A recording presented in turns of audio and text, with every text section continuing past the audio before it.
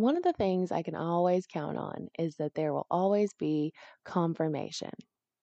Now, what is confirmation?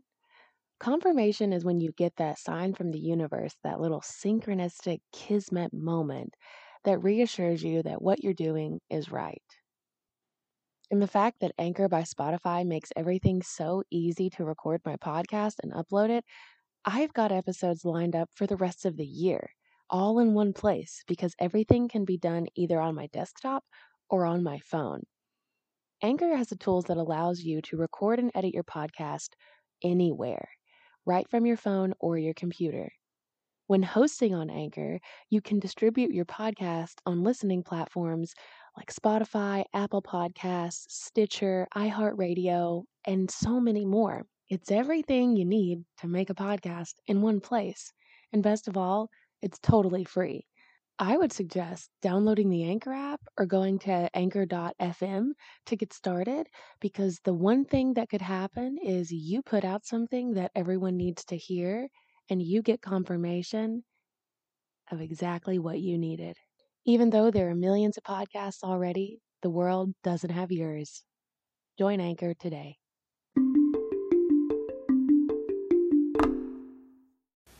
Welcome back to another episode of Metaphysical AF.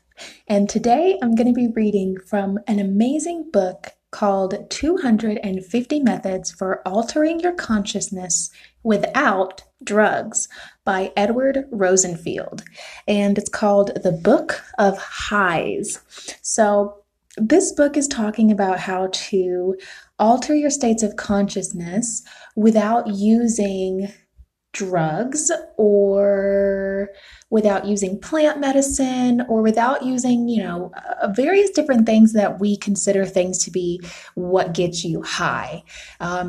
You can get high from meditating. You can get high from having amazing sex with your partner. So this is a great book. I encourage everyone to buy it. This book, it has different parts. I'm going to read the foreword and talk a little bit about each different section. So the first section talks about awareness, and this is part 1 is talking about just yourself. So altering your states of consciousness just using yourself, such as concentration, biological awareness, visceral awareness, somatic awareness, self-awareness. The next thing it talks about are positive techniques like meditation, prayer, long times at sea or in the desert or in the Arctic, self-hypnosis, trance, rituals, chanting and mantras, mudras, religious conversion, auditory illusions, repetition, mathematics. There's something called a Zen power yell, which is very interesting. And then there are also negative techniques that can alter your consciousness, such as suffering, pain, rage, panic, neurosis, amnesia, exhaustion, migraines, narcotic withdrawal, demonic possession, firewalking, fasting, and involuntary isolation. It also talks about fantasy, sleep, dreaming, and sex as ways to alter your consciousness, self-waking from dreams, control of dreams, which is something that I have had control of my dreams for as long as I can remember, and have actively been a vivid dreamer since I was 5 years old. And I specifically set the intention to have a bad dream and realized once I had that power, how I never wanted to request a bad dream again. So that's really, really interesting. It also talks about how orgasm, nudity, dreams applied to waking life, sunbathing, floating like in a sensory deprivation chamber, lullabies, fantasy and daydreaming, everyday life of ways to alter your consciousness. It talks about the Zen morning laugh, deja vu, sensory reminiscence, movement postures, creativity, jumping up and down, running, gymnastics, mountaineering. Voluntary social withdrawal is a great way to enhance your state of consciousness as well. Part 2 talks about help from others. So this is going to be like character analysis, will therapy, synetics, rational psychotherapy, Maslowian psychology, bioenergetics, client-centered therapy, marathon, theater games, dance therapy, nude therapy, family therapy, behavior therapy, the Alexander technique, kinetics, hypnosis, massage, things along that sort. As also, those are like therapies and miscellaneous things. It also goes into religions and mysticism and talks about Taoism, tantric sex, yoga, TM, which is transcendental meditation, Jewish mysticism, astrology, magic, alchemy, Scientology, Sufism, flower arrangement, martial arts, Tai Chi, haiku, Buddhism, Confucianism. And then it goes into more religious and miscellaneous things such as faith healing, seances, crowds, brainwashing, body chanting, sex with others, prolonged sexual intercourse, and awareness of others. Part 3 is specifically on devices and machines. So I Ching, tarot incense, sensory orgies, stained glass, hot and cold baths, body confinement, mandalas, gymnastic equipment, scuba and skin diving, masks, rock throwing, break off, skydiving, space travel. Those are the non-electric ways, and then the electric ways that it talks about are sensory overload, films, dream machines, the Riley room, the infinity room, the psychedelic bathtub, the seeing your eyes, the Russian sleep, TV, repetition tapes, biofeedback, brain music, and computer-human interface are some of the things that are covered in this book. There's no way that I can cover everything in this book, but I'm definitely going to go through and kind of list and talk about the ones that are really the most interesting, that are really intriguing, because when it comes back down to it, this is ways of altering your consciousness. And when you think about altering your consciousness, you are altering the program that you're running. Because every person is like a biocomputer, and every person has an operating system. And you may be running an operating system that you're really not familiar with, but you've just been running it and running it and running it because you're working on autopilot, whether that's from anxiety or stress or fear, whatever it's from. You picked up this way of operating that you've carried forward into adulthood, and there's no way that you're not running programs that in the background are just really not helping. So the foreword was written by Andrew Weil, who is the author of The Natural Mind. And in this foreword, he talks about how altered state of consciousness have become so respectable in the past few years that they're known as ASCs. So that's what I'm going to refer to them for the rest of the episode as ASCs.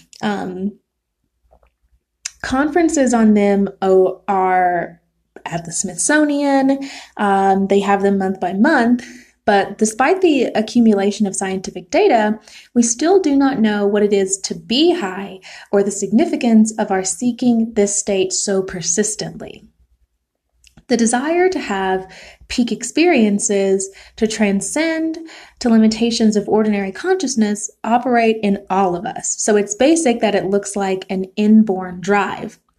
Almost as soon as an infant sits up, they begin to rock themselves into highs.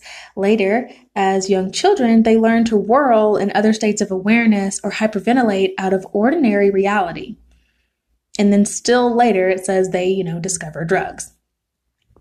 There's been much talk about alternatives to drugs, and this book describes many techniques for getting high without using the use of drugs.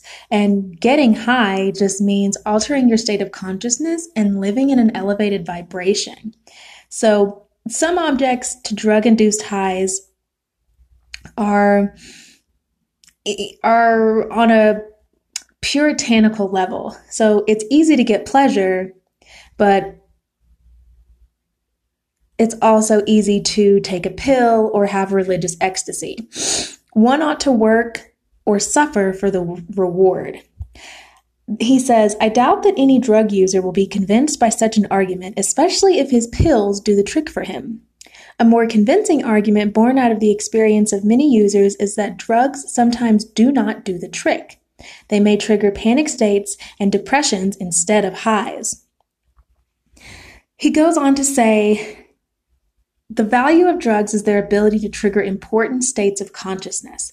People who grow up in our materialistic culture may need a drug experience to show them that other modes of consciousness exist.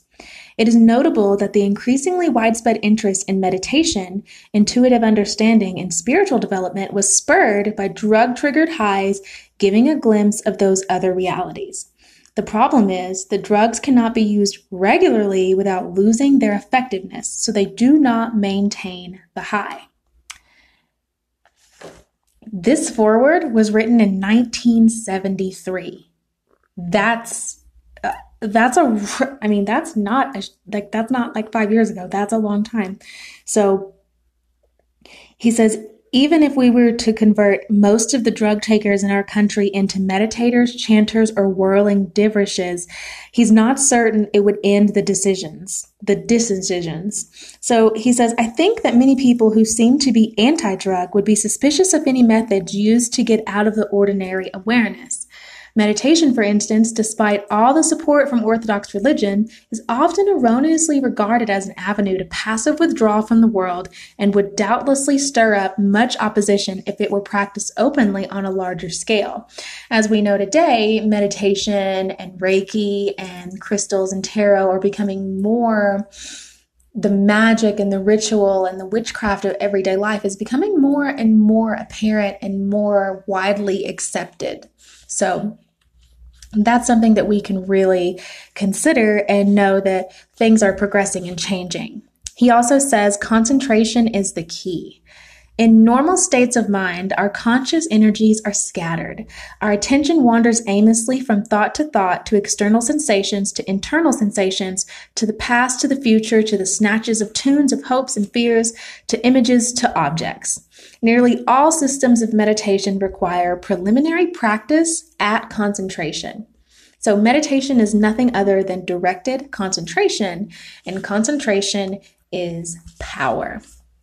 So let's get into it. Literally the first awareness page, like the first part of this book, the number one is concentration. And he says the development of concentration is our ability to direct our attention at will, is germane to many of the techniques and methods that are described in this book. We usually go through our days paying little attention to our environment. It is occasionally that we actually take in a particular object, image, thought, or person. We fail almost always to concentrate. Concentration means learning to focus. It means training ourselves through practice to stay with the object of our attention despite distractions. It means staying with a subject and mastering our relationship with the subject.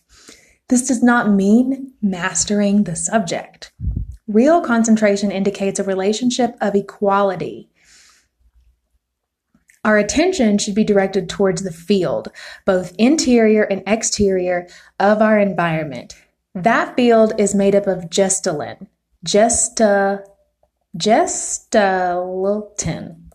literally configurations or patterns, programs. In order for these configurations to become meaningful, part of the pattern serves as a background so that another part of it will stand out as the foreground.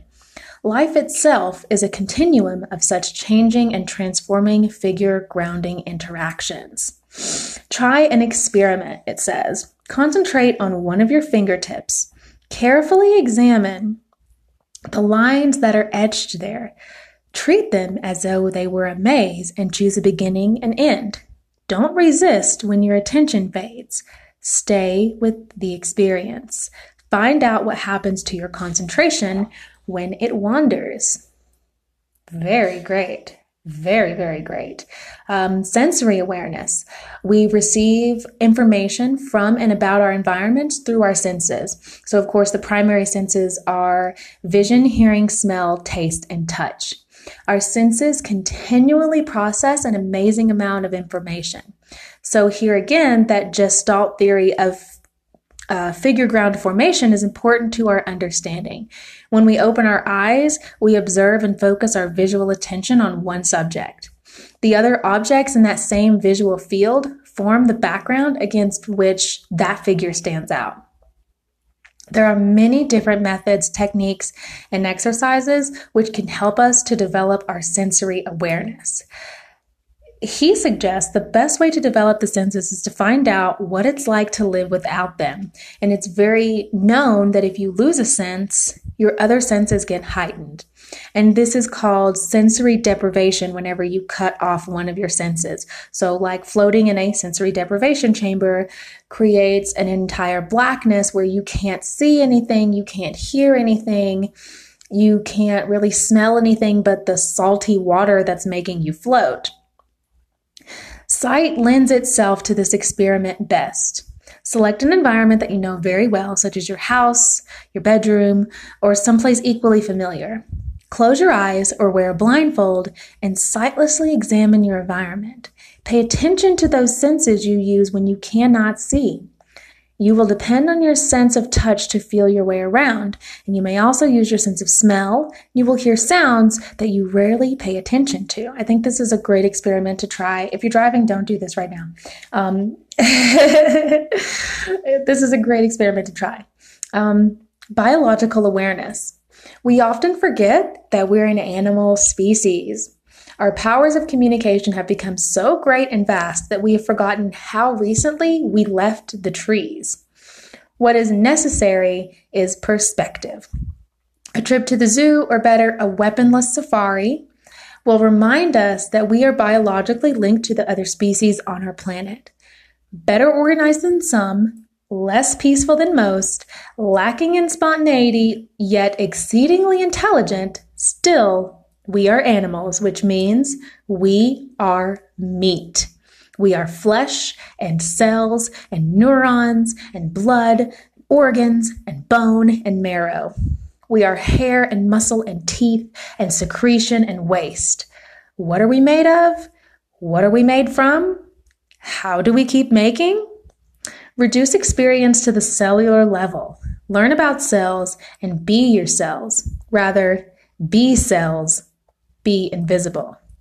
Feel your needs, feel your revulsions, experience your levels on all of your strata, flow like blood, and leap and charge like a nerve impulse across a synapse. Be aware of how you process nourishment and eliminate toxins, and continue to be.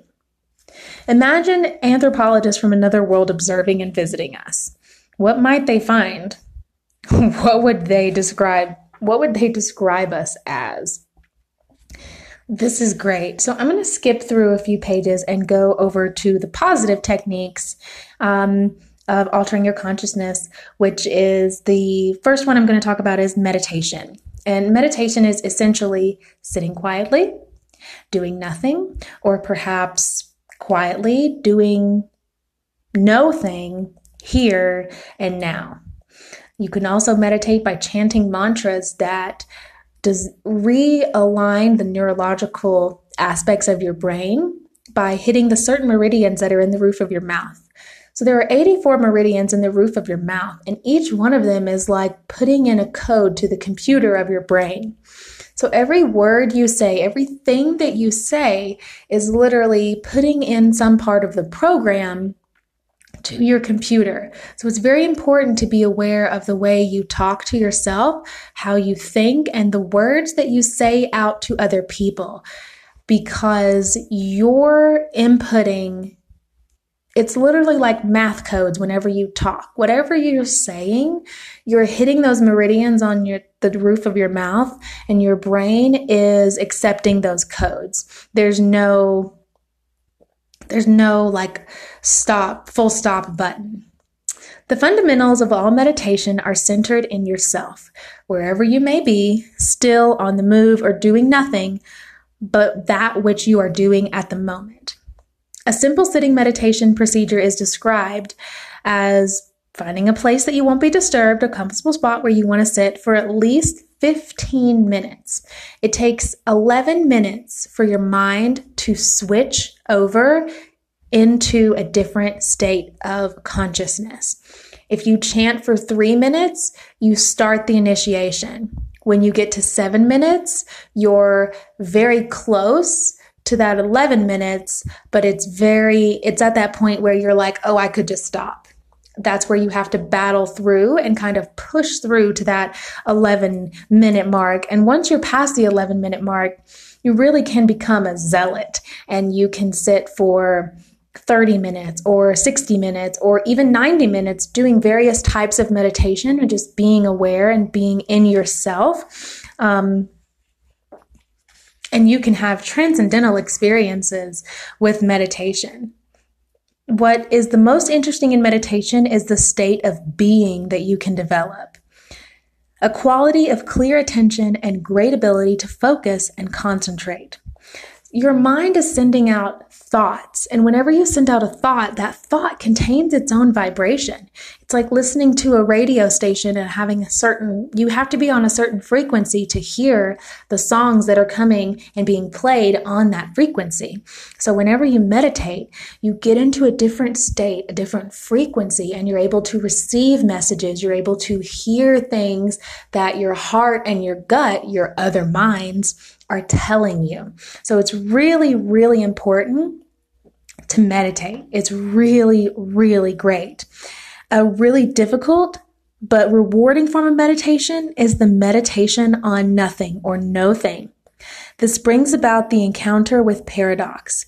If the object of meditation is nothing and you reach this object, recognition that you have arrived at nothing will constitute something.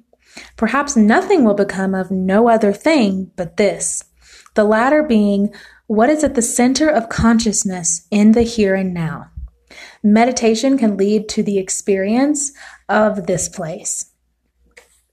This is so great. This is very, very, I really like this book. It literally sits in my bathroom and I'll just open it and read it and find different things. Another one of the ways of consciousness is alterations of breathing. So our breath is our life.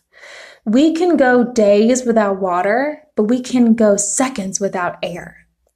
So air is the first food of the newborn. When we stop breathing, our life ends. So breath nourishes the circulatory system and the brain and the seat of the nervous system. When we alter our breathing, we alter our consciousness and our life. So throughout the day, our breathing is secondary to our daily concerns for job, family, security, safety, finances, money. You're not thinking about breathing. And when someone tells you to breathe, you consciously take that breath in and you're like, I needed that. I needed to remember to breathe. We don't pay attention to our breathing except in an emergency. So people in a burning theater will trample each other because of breathing difficulties. Weights on the chest and the diaphragm and swimming underwater bring about increased attention to breathing. To begin conscious and controlled alterations of breathing requires an awareness of the how of breathing. Do you inhale through your mouth or your nose, or both? What about exhaling? Pay attention to your breathing for 5 minutes and ignore everything but the rhythm and flow of your inhaling and exhaling. How do you breathe? Are you breathing with your shoulders, your chest, the stomach? What combinations do you use? When you take a deep breath, what do you take? Where does it go? Close your eyes and deeply and fully inhale and exhale 5 times. Draw in the air through your mouth all the way down, filling your diaphragm until the breath reaches the pit of your abdomen. When you have brought this air all the way down, pause and then begin to let the air back up. Make sure that you exhale completely, that all of the air that is taken in is expired. At the completion of the expiration, pause and then begin the process all over again. After this experiment, open your eyes and look at the world. Look at how vibrant the colors are and how your atmosphere has changed around you. So That's great. I mean, it's really great to really take the time to notice your breath. When things start to get, whenever you have something come up that energetically feels like a crisis or triggering or traumatic, or you see something online and you're like, this is bullshit, blah, blah, blah, blah, blah, and you really just want to go off and rant and tweet about it and, rant in your own way, take a breath. Take 5 breaths and then see if the intention and thoughts that you're about to put out are really the energy that you want to be putting out into the universe. Because once you put it out there, it's out there to stay. So let's talk about rituals. When men did everything to please the gods, things had to be done the correct way and at a certain time. And with the winter solstice coming up tomorrow, this is especially true for ceremonies. Rites of passage, initiation, appeals for an end to a state of ill health, and all those demanded a form of communicating with the others, with the gods, with whoever was the lord and reign of that particular ailment or whatever. Rituals provided this form, and today rituals have become a very great access to a lot of people. The exactness of any ritual procedure endows ritualistic action with a very unique spirit. This spirit can be felt in even the most ordinary of circumstances. So your ritual can be waking up, taking a shower, washing your hair, leaving your conditioner in if you're me, or if you're someone with really thick hair and you just like leave your conditioner in, rinse it out slightly. And then, you brush your teeth, you take the time to wash your face. Like the rituals that you do every day, you can really make everything that you do into a ritual. So this can include things such as prayer, incantations, and movements. More material ritual ingredients include, music and musical instruments and various liquids, fabrics, plants, flowers. Make it your own. The ceremony of creating the ritual can be the ritual. So let's move on to chanting. And instead of this being like very, very long, I'm just going to probably read like 5 more and try to keep this podcast about 33 minutes. Right now we're at 26. I'm not sure how I'm long-winded. You guys know that. So I don't know. I don't know how long we'll get around. If you want me to read more of this or you want to buy this book, email metaphysicalaf@gmail.com and I'll get this book into your hands. So now let's talk about chanting and mantras, because I think this is one of the things that really helped me the most when it came to my yogic practice. I wanted to really disconnect from watching a yoga flow or being in a room with people doing yoga and really just go at my own pace. And I found that Kundalini chants and mantras were really the thing that worked for me the most. I loved singing. Whenever I feel bad and I don't feel good, I sing, and I sing to the top of my lungs. I was in the choir my entire life. I got a scholarship to college to sing.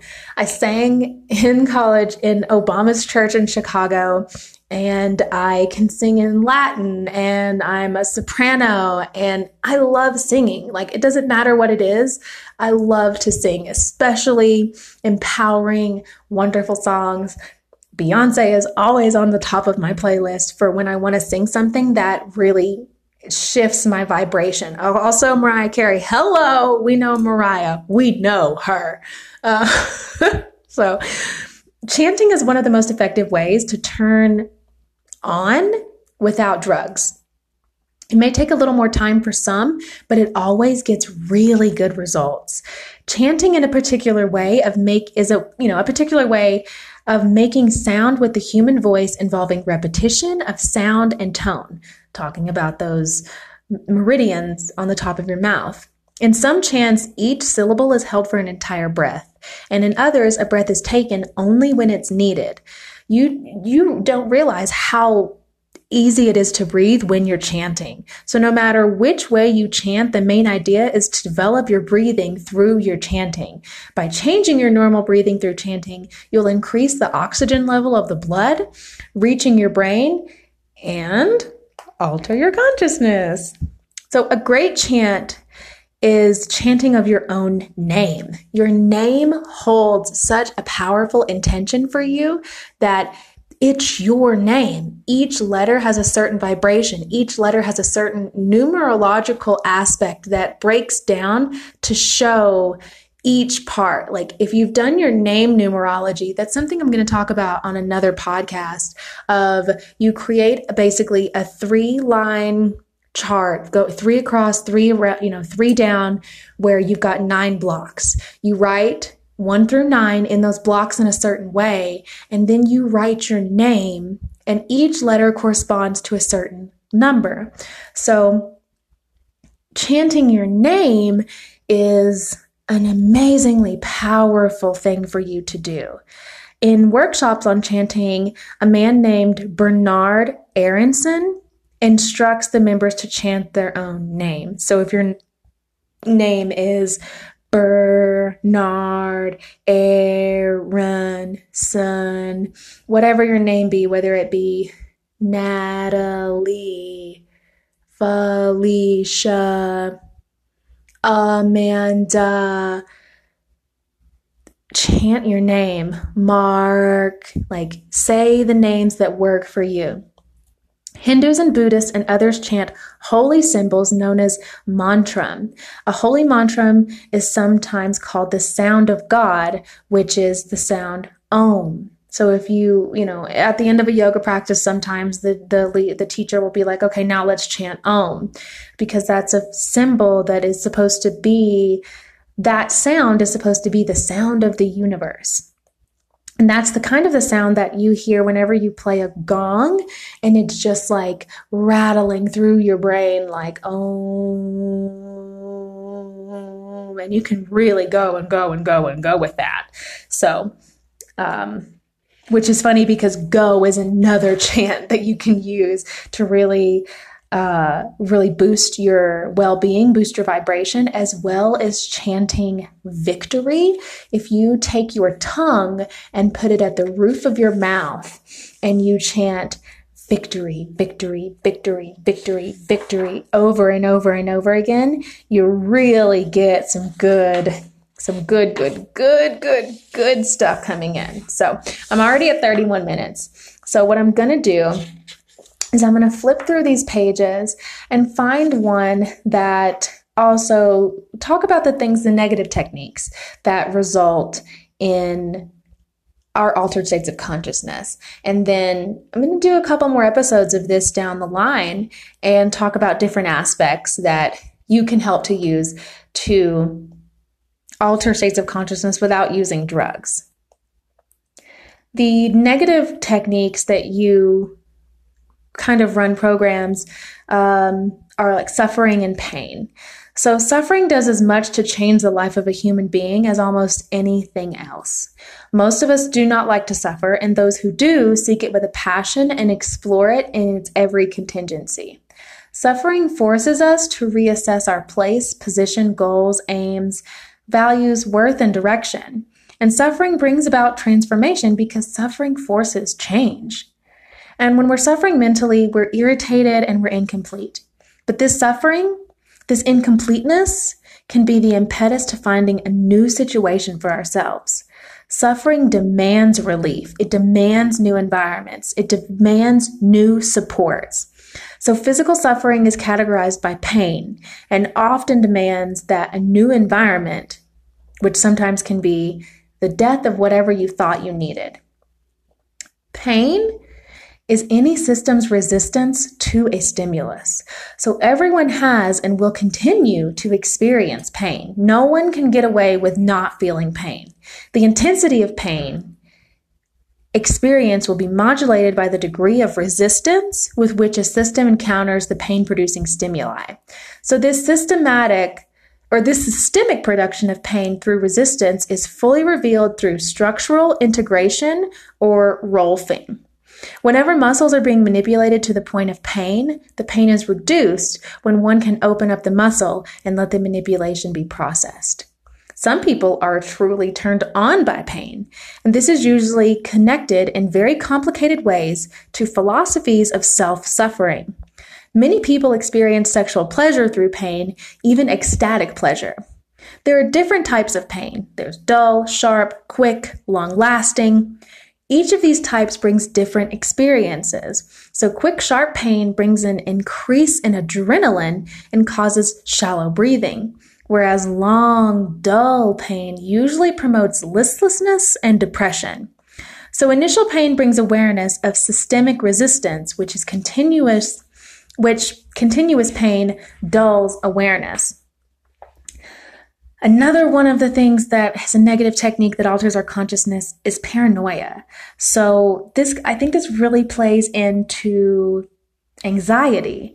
Are you sure? Can you ever really know? I could have sworn they were talking about you. Wasn't that your name just then? And so it goes, it seems forever.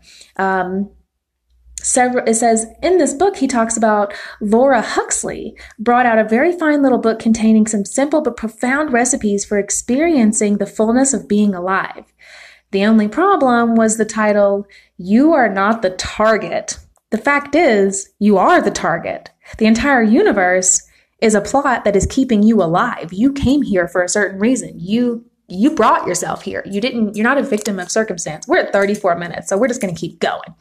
Keep in mind that every intricate scheme that you know about, someone, somewhere, is plotting something even more heinous. And the focus of the plot could easily be you. There's also positive paranoia, which most paranoia concerns delusions of persecution, but positive paranoia exhibits delusions of grandeur. This kind of paranoia is often confused with telepathy and mind reading. You're driving down the highway on the 7th of July, 1977 at 7:07 in the morning, and you know that the car in front of you will have a license plate with 7s in it and be carrying 7 passengers. And since 7 is your lucky number, you know that today is the day for you to realize all your dreams. Everything that happens to you is a part of a benerific plot, a grand scheme so marvelous that it's hard for you to believe that it's happening. Which, who can relate? Who can relate? Of course, exhaustion is a way to alter a state of consciousness. If you exhaust and deplete your resources, it brings out an altered state. True exhaustion often causes physical collapse, hallucinations, apparitions, various different things. Most people experience exhaustion because of overwork. And other ways to bring an exhausted state are fasting or sleep deprivation, which is great. Let's see. Let's get into some ghostly gatherings. Let's talk about demonic possession. And if you're not familiar, you should listen to the podcast, 2 Girls, 1 Ghost. It is a great podcast that has many stories of encounters that range from everything from seeing ghost apparitions to people being demonically possessed. And these are not stories to be taken lightly. We very much know that it is possible for an entity to take over another energetic frequency and use it. Most primitive societies have some possession-like contact with demonic spirits. The actual possession by these spirits comes through about a form of ritualistic cultural hypnosis. In primitive societies, the demonic spirits are often ancestors or animal spirits, so not necessarily a demonic possession is bad. The village elders often speak to these spirits, and demonic possessions is often considered a privileged state. So that's something to look into and is very, very interesting. For the next episode, we're going to talk about fantasy, sleep, dreaming, and sex. And if you love this podcast, please review, rate, and subscribe to the podcast. If you send me an email with your review, I will send you the free crystal ebook that is available on my website. The website is maggiemaywilson.com, and you can find lots of wonderful information. I'm a spiritual guide and a coach and mentor and a Reiki master teacher. So developing meditations for people is one of my absolute strongest fortes because I understand that the energetic traumas and psychological abuses that we have suffered through our lives, I don't really like to use the word suffered, but the things that we have experienced in our lives have created programs. And a lot of the times we're not aware of those programs. So meditation is one of the really great factors that you can use, and guided meditation is really great.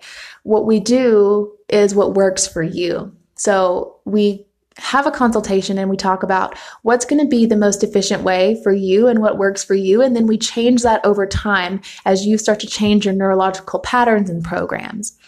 Please like and subscribe to the podcast. Email metaphysicalaf@gmail.com to find out any other information, to tell us a story if you have a psychic experience, if you have a demonic possession experience, if you have found other sorts of altered ways to illuminate or change your conscious vibration that I may not have listed. Share with us. This book was written, in 1977, it looks like. So that, that's over 40 years ago that we really have changed and evolved as a human consciousness. So thank you so much for listening. There will be more episodes about this. Write to us, subscribe to us, share the podcast. It helps us so much. And when I say us, I mean me and my angels, my guides, and my children, everything, like the whole thing.